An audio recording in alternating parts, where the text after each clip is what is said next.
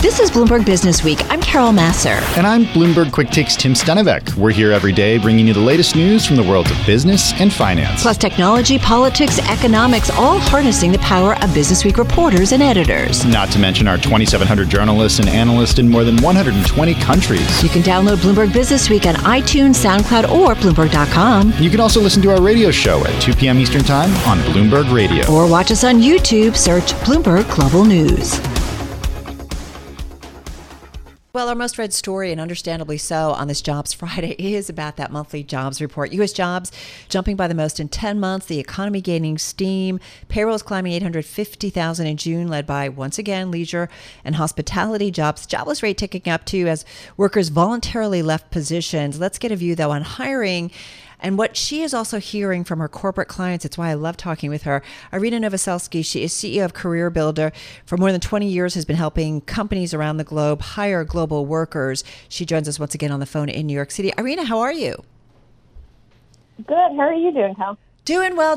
Looking forward to the long holiday weekend. And we got that jobs report, and it's a reminder that we are continuing to build back after the pandemic. Yes, and one of the things that I have found so interesting in looking at this data is this is a very different recovery than we've ever really seen in the past. And what I mean by that is supply is 50% higher, given the unemployment is still where it is.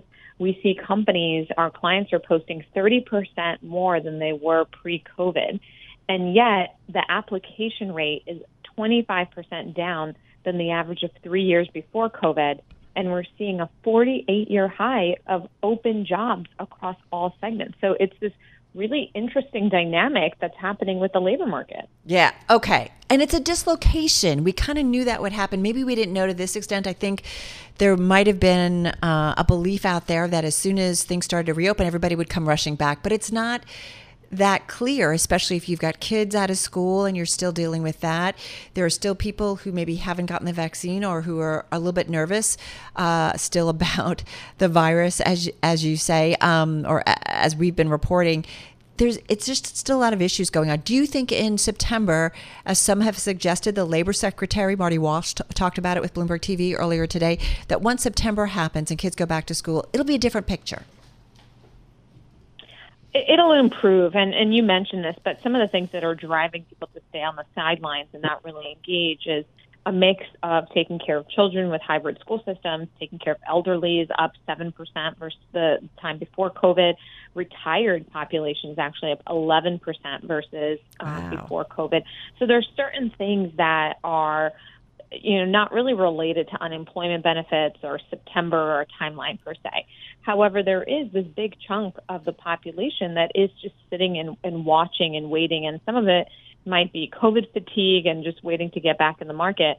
But one of the things that's interesting is if you look at the states, there's about 25 states that have ended their unemployment benefits early, the extended benefits, and there's another 25 that still have them. So it's turned out to be a very great A/B testing model. And we're actually seeing that the states that have not ended their extended unemployment see more applications. And that really tends to drive towards the answer of perhaps it's going to be a little longer than September to see major change. Do you anticipate that there will be a point where maybe we get a month where there's 1 million or 2 million that all of a sudden people will come rushing back to work because they kind of have to? They kind of have to. I think the school system, to your point, will help once September comes. But one of the things that's also interesting is wages are starting to go up. And some of the things that we're seeing as incentives, and it's a mix of wages and benefits and just various incentives, whether it's work from home or days off or volunteer days. One of the things that we just saw in our latest CareerBuilder survey was that 51% of companies are going to be increasing their minimum wage. Wow. And almost 60% of those are increasing it above $15 an hour. Wow. Okay. So, and is that across industries? It's across industries, but you started a little bit this conversation by saying the quit rate is higher. Yeah. And the quitting rate is higher on those front end COVID most impacted industries. We saw 50% growth in quit rate in retail.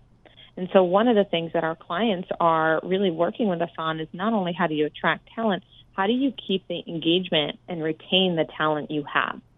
And one of our surveys came back and said that almost 40% are expecting greater than a 5% wage increase this year for employees that are currently employed.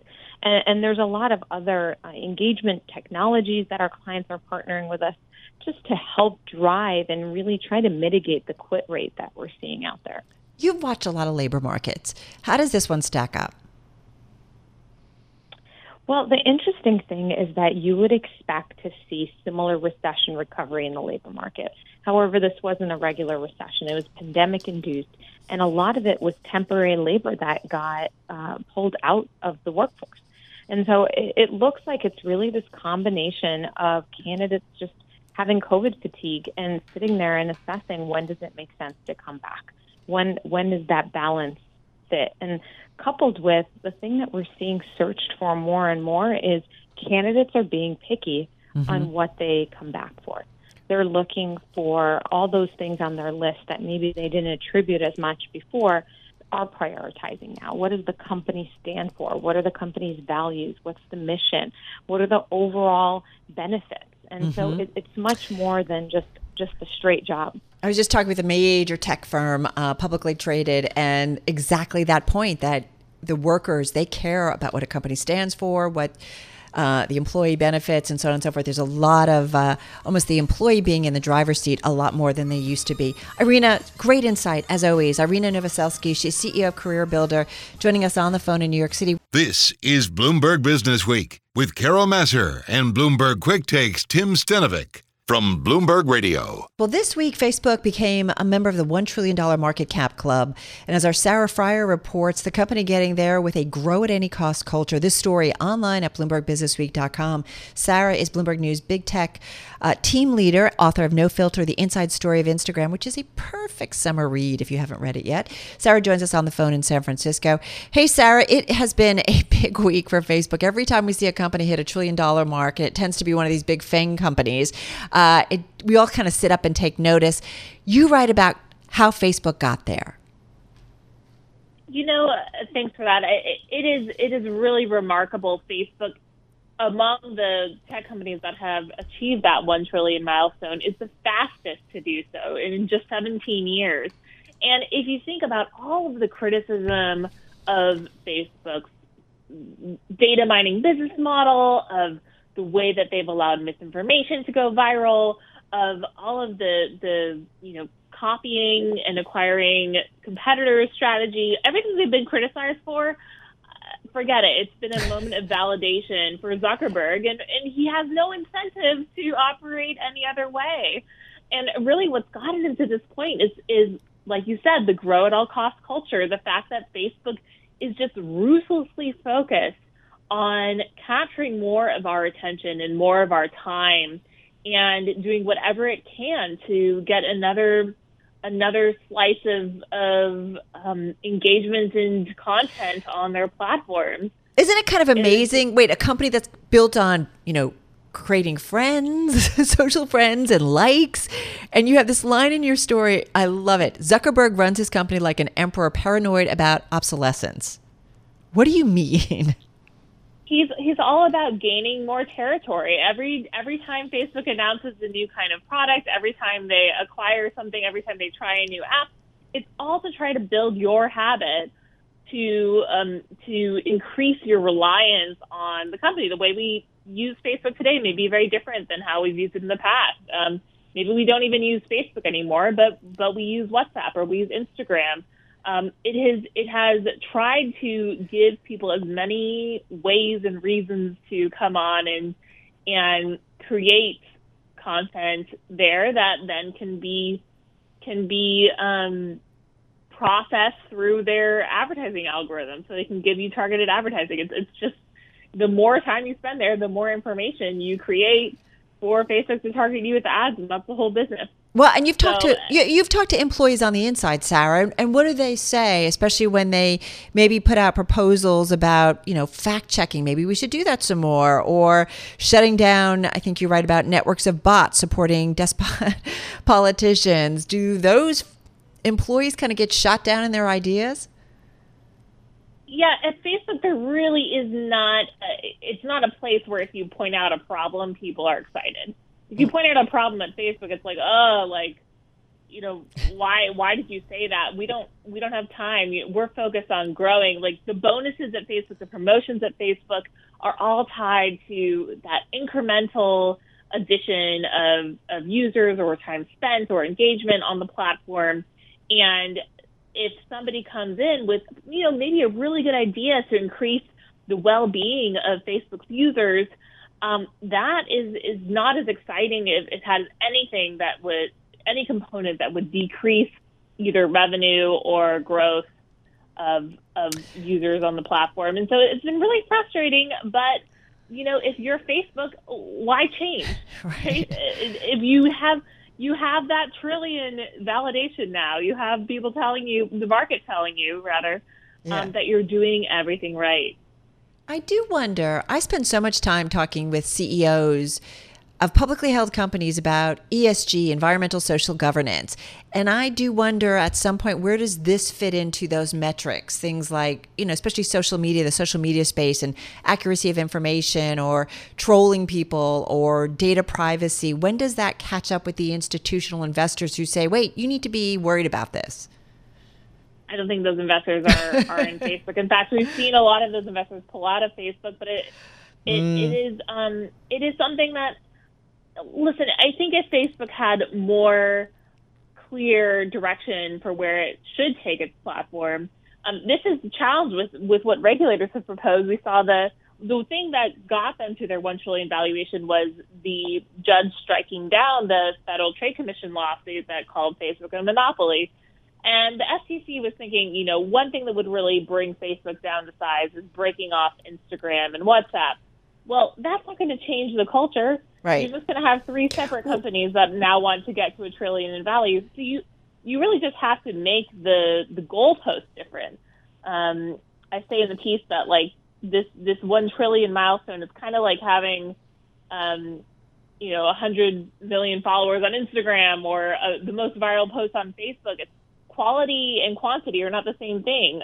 Just because something's bigger doesn't mean that it's happier or better or healthier. And I think that there should be other ways to measure success. So is it possible, though, you bring up the regulators and the FTC, the new FTC chair in particular, she does think about monopolistic power differently. And I do wonder if that will ultimately could lead to some changes at some point in Facebook's model. Yeah, so the way that monopolies were generally thought of is, this is a company that has had a corner of the market where they're able to overcharge consumers and do all sorts of predatory deals that cut everyone else out. These tech companies, though, all of them, for the most part, are giving away products for free or low margin. They are instead creating their influence on our economy and our world through expanding into new business lines and just trying to gobble up more of our attention and data. And so coming into the FTC role with that kind of mindset, that's along the lines of what Lena Khan has written in the past. Maybe that's a path to thinking about monopoly differently. And with Facebook, it's not so much about, what is their market share of social media, because there's so many things for so many people now. Right. I think it's more interesting to look at the kinds of people who are dependent on Facebook, the small businesses, the creators, the media organizations, the folks who rely on Facebook either for audience development or for advertising or for a venue to reach their customers. And they're not being well taken care of because Facebook has no incentive to do so. Right. There's no customer service. There's no recourse if your account gets shut down. The AI manages everything, and so I think that's a ripe territory to look into. Yeah, it is pretty impressive the Facebook, the amount of power it has over small businesses and others, and just who it prioritizes when it comes to its platforms. Sarah, thank you so much. Sarah Fryer, she's Big Tech Team leader at Bloomberg News, author of No Filter, the inside story of Instagram, joining us on the phone from San Francisco. You're listening to Bloomberg Business Week with Carol Massar and Bloomberg Quick Takes Tim Stenovic on Bloomberg Radio. You are listening to Bloomberg Business Week. Carol Massar, my co-host Tim Stenovic, is off. He'll be back on Tuesday. COVID headlines on this Friday. From France to the U.S., governments really raising the alarm on the spread of the more transmissible Delta variant. COVID-19 cases in France could jump again as soon as the summer, spoiling holidays. India reported more than 400,000 COVID-related deaths, a toll that exceeded only by the U.S. and Brazil. And then J&J coming out saying its single-shot coronavirus vaccine neutralizing the Delta variant and providing durable protection against infection more broadly. So much still going on as we know it. Let's get to our weekly check on COVID and the vaccine. Dr. Ian Lustbader Black with us, clinical professor of medicine at NYU Langone, back on the phone in New York City. Dr. Lustbader, nice to have you here. How are you? Doing very well, Carol. Always a pleasure. How are you? I'm okay. I have to be honest. I'm having more and more conversations with colleagues, people in general, with guests on air about this Delta variant and trying to put it in perspective. Most seem to say if you've got the vaccine, you're going to be okay. But I'm trying to kind of assess what it might mean maybe over the next couple of months when it gets colder. Could we see another wave? How do you see it? So we talked a few weeks ago about Delta emerging in India, and that it was more transmissible. Fortunately, it does not appear to be more lethal at this point, but India, certainly with only 10% of the population vaccinated, is in trouble, and not surprising that they're having a significant number of cases. Same for the UK. In the United States, we are seeing more cases, a rise of about 14%. Really primarily in states with a low vaccination rate. So this is another argument why vaccinations are very important and protective, and we can talk a little bit more about the specifics of that, but we're seeing cases in Nevada, Wyoming, Missouri, Arkansas, and unfortunately, we're seeing a rise in the number of new Delta variants. Eventually, that is going to supplant the original alpha variant that we have here. Delta's about 20% or so of new cases. I think that's going to rise. It is going to become the more dominant kind of subspecies that will occur in patients who are not vaccinated. Could it lead to a situation akin to where we were a year and a half ago or so on the initial virus before all the variants started breaking out, where we start to see hospitals overwhelmed, especially because not everybody has been vaccinated? And maybe we see pockets around the country where that's happening. Is that likely?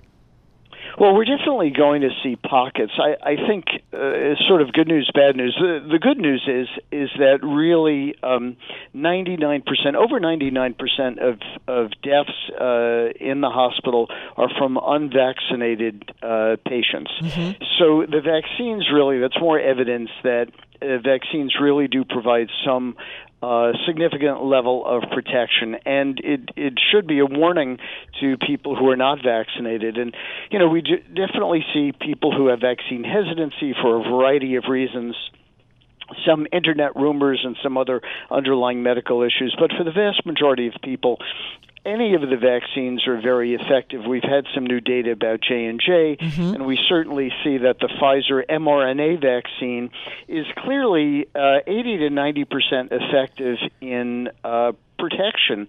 There are a few cases of these breakthroughs where people do get recovery of virus after they've been vaccinated. Usually they're very mild or even asymptomatic cases.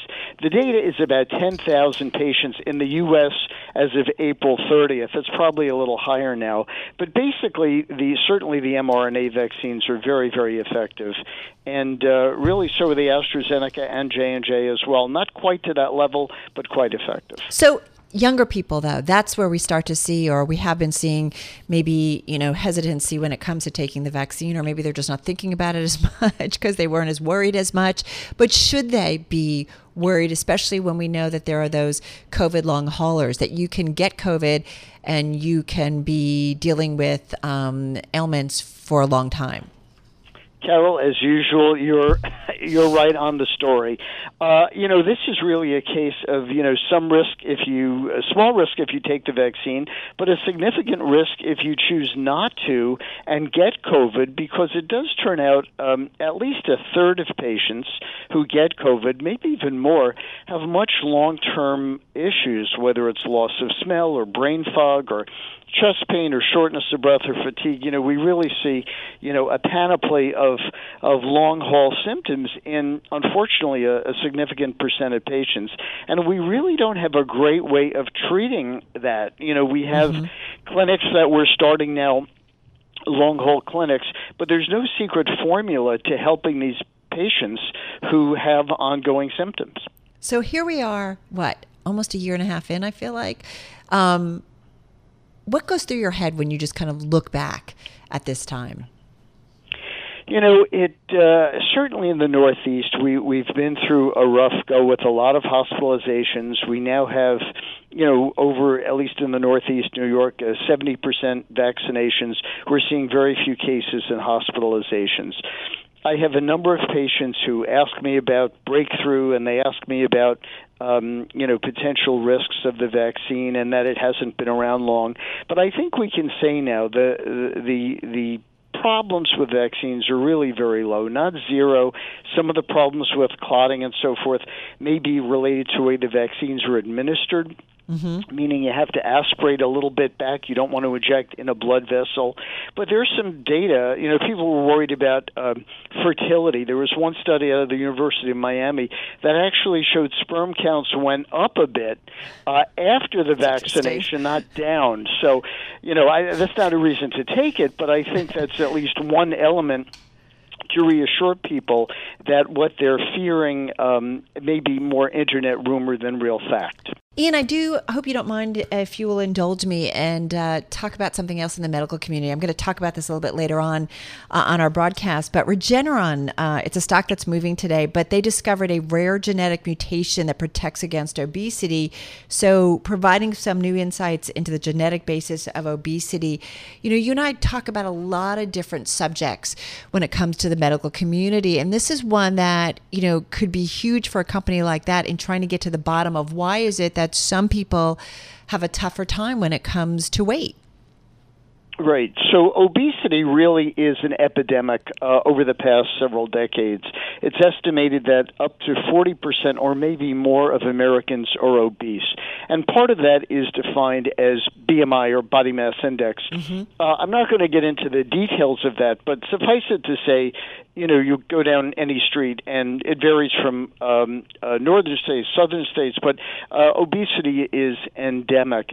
Part of that is really an understanding that for most of human civilization, food was very scarce. We really evolved to put on weight and hang on to weight because those are the people that survived the Ice Age and famine and a whole host of things. It's not really until kind of the 20th century with food preservation and crops and fertilizers, really after the 1950s, after World War II, when technological breakthroughs occurred, both in farming and food preservation, that food became abundant. I mean, we think food's been abundant for a long time, but it's really only been in the last, say, 50 years, which is also when we've seen obesity and all the complications of that, diabetes and so forth. So we really do need to better understand what are the genetics behind that and really how to modify it. We don't have great treatments. Obviously, we talk about diet. There's also some evidence that maybe antibiotics in food and in meat, for example, may affect the microbiome, the gut bacteria, and that may be another factor, but certainly genetics play a role. And the more we understand about obesity, the better we're able to treat it, because now we've gone from famine to feast, and we need to really get back to lean and mean. That is now the evolutionary advantage, whereas in the past, being a little overweight helped you survive. It's different now. It is so different. And it's interesting, you were talking about this, about food preservation, how it's really changed it, that food used to be so scarce. And so I find it interesting today in the 21st century. We have so much obesity in this world, but at the same time, there are still millions of people who don't have enough food. It's like these incredible contrasts. How do we fix this and kind of find a nice balance? Because we know obesity in particular, same as food starvation, but obesity has obviously a cost to society. Is it the food companies? Is it governments? How do we, because I think we got to a place where big portions, it's a good thing. We just have a different mindset about food.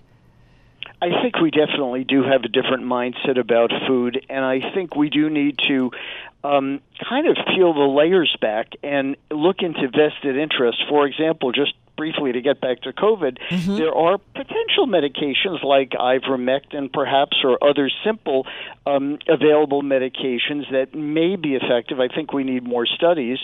We're using very effective monoclonal antibodies, which are rather expensive, and I think we need to put more research into this, and I think we need to put more research, as we do, into obesity, for example. It may not be good to be giving antibiotics to chickens and to cows and to so forth. That may play a more important role that we're just beginning to understand at this point, exposing young kids at an early age to antibiotic after antibiotic.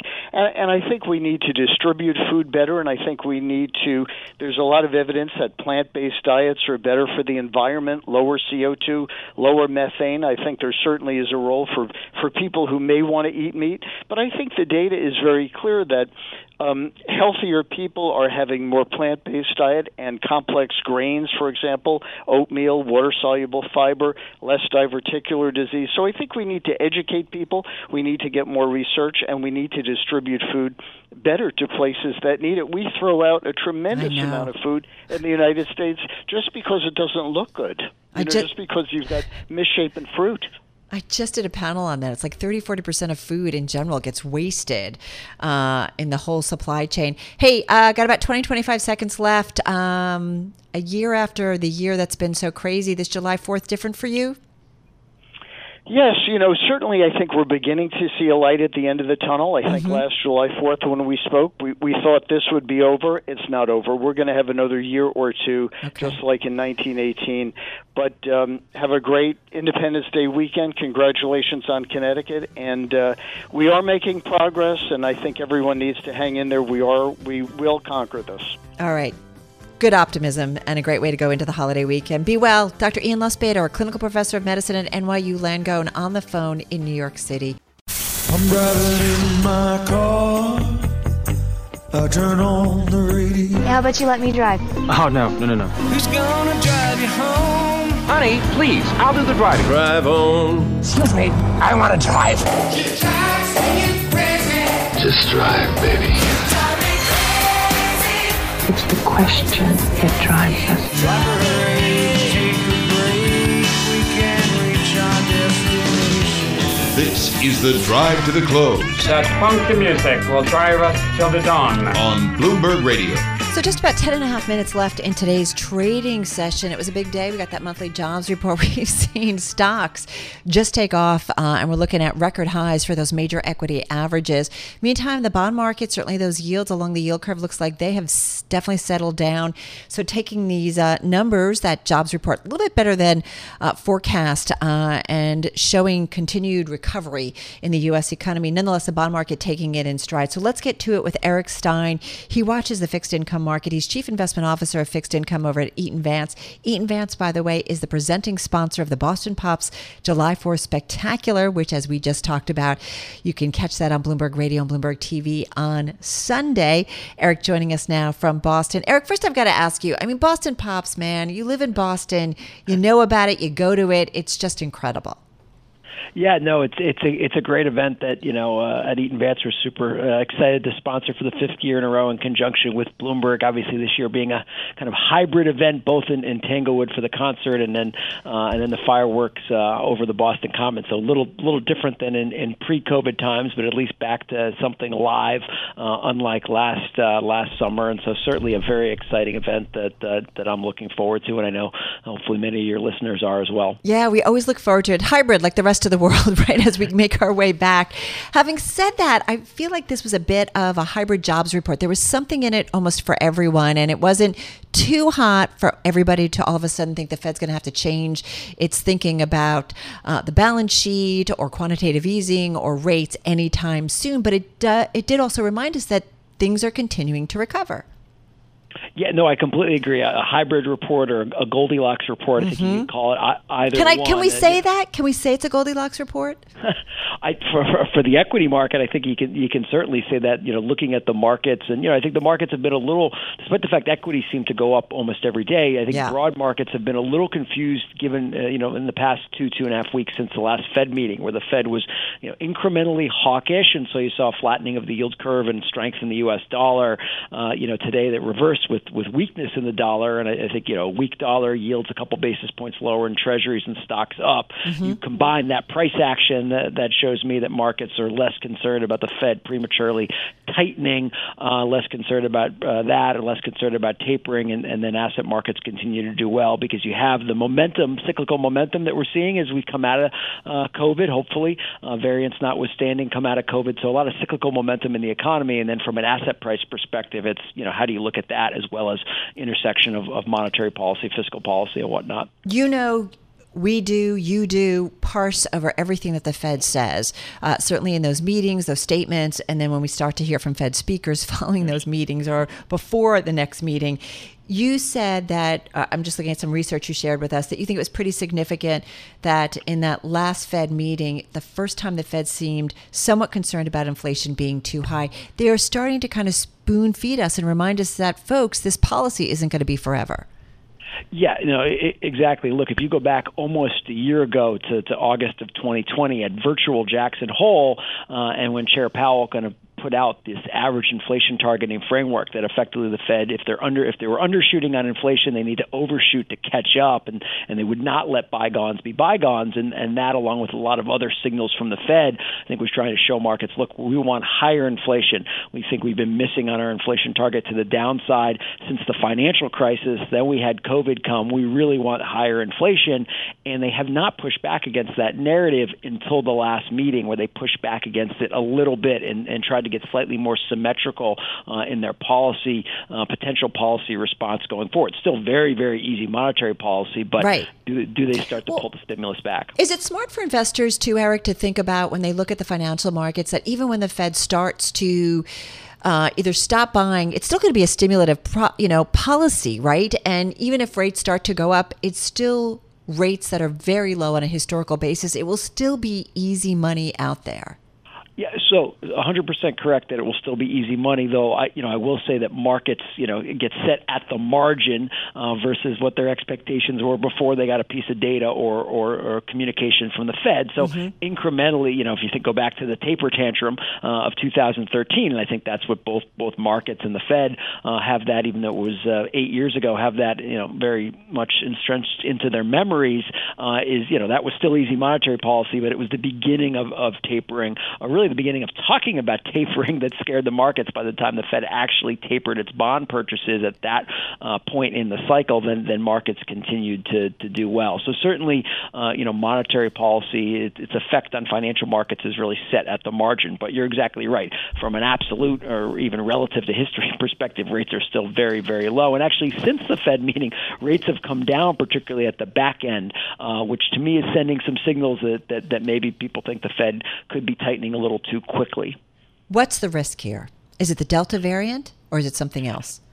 So look, certainly the Delta variant is a risk. I think in almost everyone's baseline scenario, we continue to have a real recovery, particularly here in the U.S., where there may be pockets of more unvaccinated parts of the country that get hurt by the Delta variant. And you look at what's going on in the U.K. right now, and the U.S. has been a month or 2 months behind that. So I think that's a risk, although that certainly wouldn't be my baseline. Still health issues, but my baseline is that the economy continues to get stronger from here. But then there's this intersection with what we've been talking about so far: monetary policy and markets, and is the Fed going to continue to always be incrementally more and more easy?